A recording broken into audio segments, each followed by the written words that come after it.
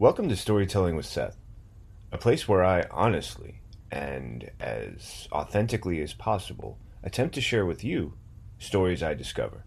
Some of them are in the news, some of them are a bit of word of mouth or something whispered in the ear, and others are those rare opportunities where I get the chance to sit down with someone and talk to them about their story and in turn share it with you.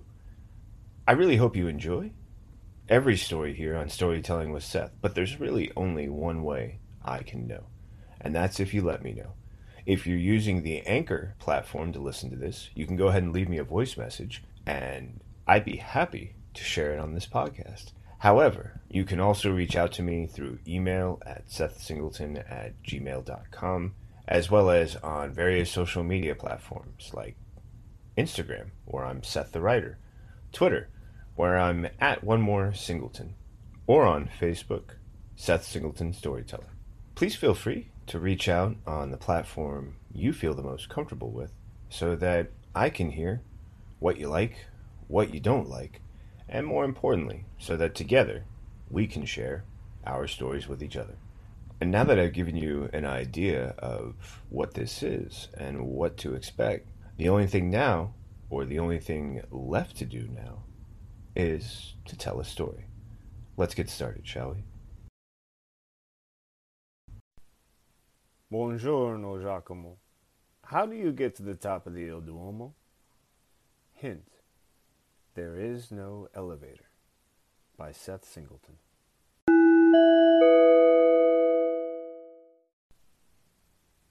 This is a series of posts following my wife and me on a tour of Italy. Day 2 continues our stay in Florence. Next up, the Il Duomo at the Basilica of St. Mary of the Flower.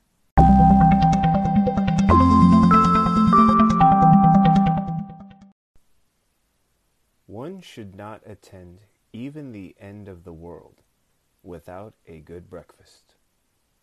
Robert A. Heinlein. I remain speechless in the presence of great words. Wholeheartedly and in good faith, my wife and I adhered to those words and finished our breakfast.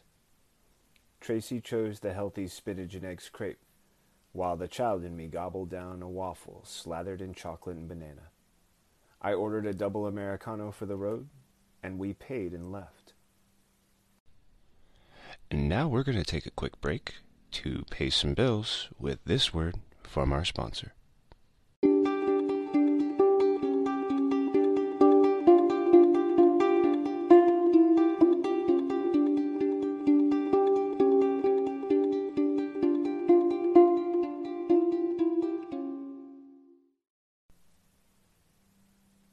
Walking through Republica.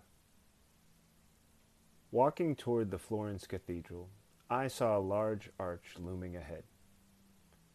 It was the entrance to the Piazza della Repubblica.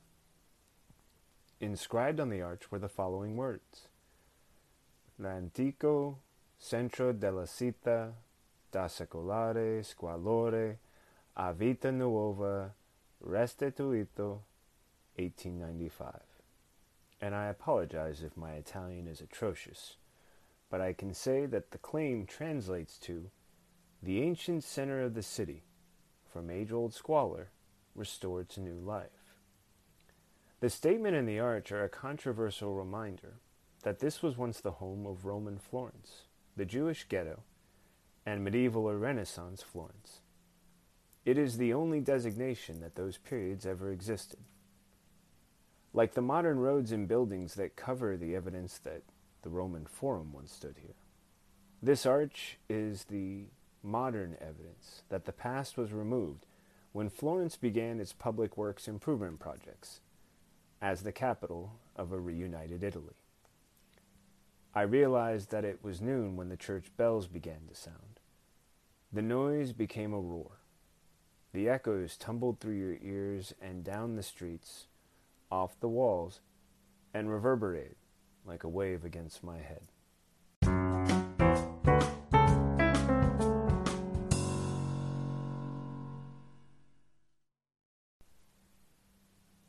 Basilica of St. Mary of the Flower, the Tower, and the Dome.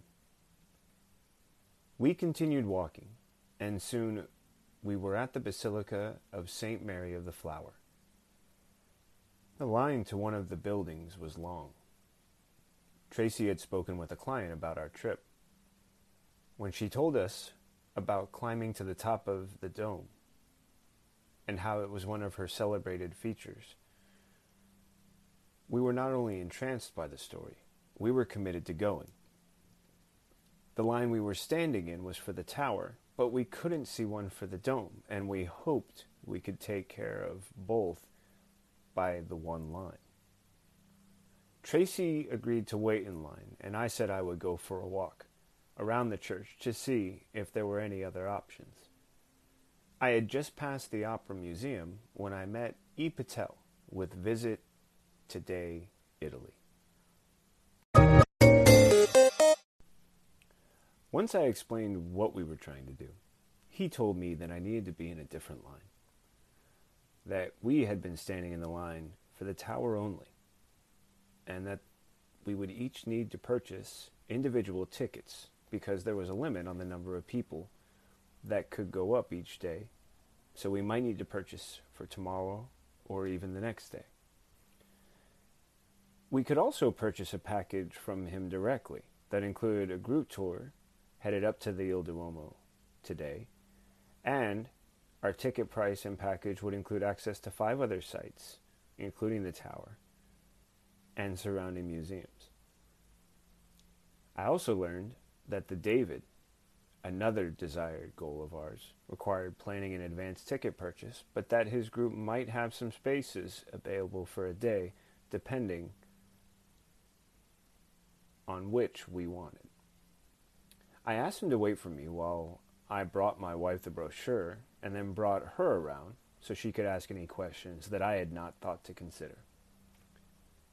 Tracy did ask a few more questions, thankfully, and then we paid and I ran to find a restroom before the 2-hour tour, which was about to begin, got started. When I returned, we were each given a portable receiver that was the size of an iPod Nano. It hung around our necks on a blue ribbon, and a single earpiece went over the right ear. Our guide, Giacomo, was tall with glasses and a modern beard, and thick brown hair. He wore maroon pants and a pinstripe shirt, and his English sounded British. He began to tell us how Florence had become one of the wealthiest nations in the area, if not the world. The Medici family were bankers for the church. The desire to reflect this was done through the building of great structures, and the church was a vehicle for this development. The structure began when all was well and prosperous, and the part of the church that was built during that time is very ornate and detailed. But the bubonic plague struck during the construction period, and the number of workers changed from plentiful to sparse. That period of the church's exterior showed that the numerous close-set windows and tight, ornate decoration and patterning eventually gave way to less windows and broader strokes. And now we're going to take a quick break to pay some bills with this word from our sponsor.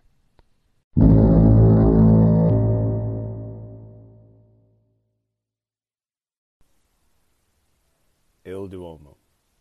Once inside, it was evident that the interior, as Giacomo warned, was not as ornate as the exterior, but the simple structure was not without its own beauty. He then pointed out that we would begin the climb to the base of the dome. The entire climb to the top was 463 steps. We were using the staircases that originally belonged to the workers. They had not been built for a tour.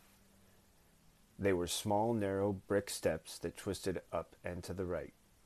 You could either hold the wrought iron handrails affixed to the wall or use the center column that the stairs twisted around to steady yourself during the climb. On the way down, the direction reversed. Because there was only one way up and down, there was always the chance that you would come across someone heading in the opposite direction, and compromise would become a necessity. When we finished the first climb, we arrived at a concrete walk that followed the perimeter of the dome. Frescoes depicted Jesus, saints, the devil, and members of the church on the curved walls. Below was the floor of the church, an octagon in the center, and from its 8 sides spread rectangle patterns out across the floor.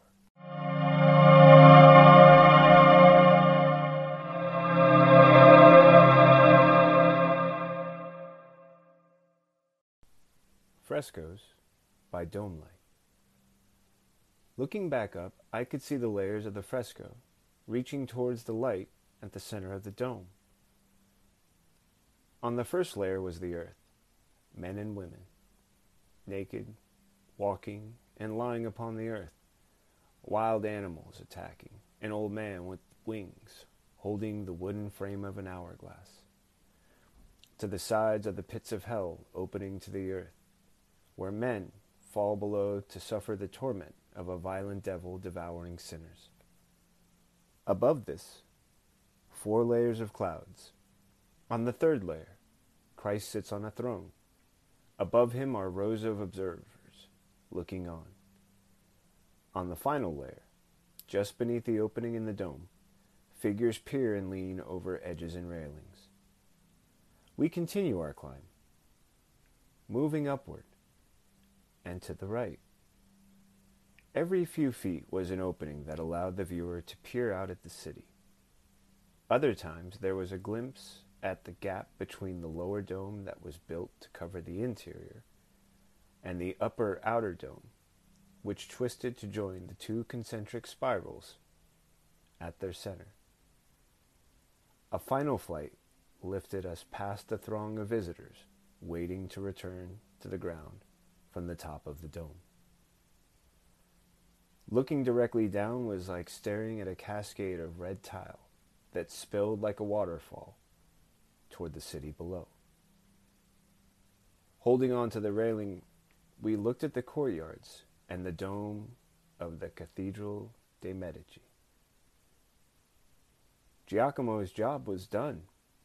He collected our receivers and earpieces and invited us to stay as long as we wanted and ask him any questions we might have. We returned back to the base of the dome's interior and then made our way back down the stairwells.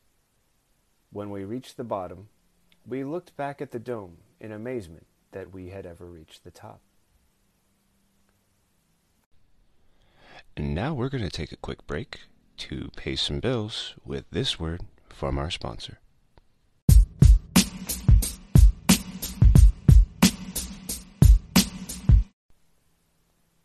We walked to Leon d'Oro, and Tracy decided to try out a shampoo and blowout.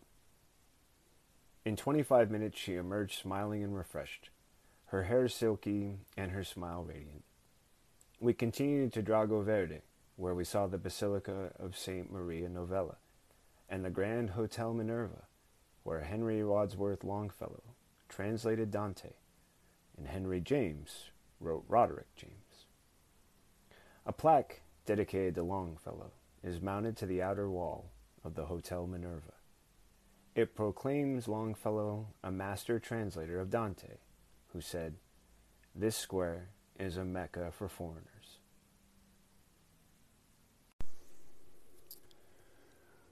Thank you again for listening to Storytelling with Seth. Whether you're listening on Anchor, Radio Public, Breaker, iOS, Google Play, or one of the many other platforms available, I appreciate you taking the time to listen. And if you're one of those generous supporters, thank you.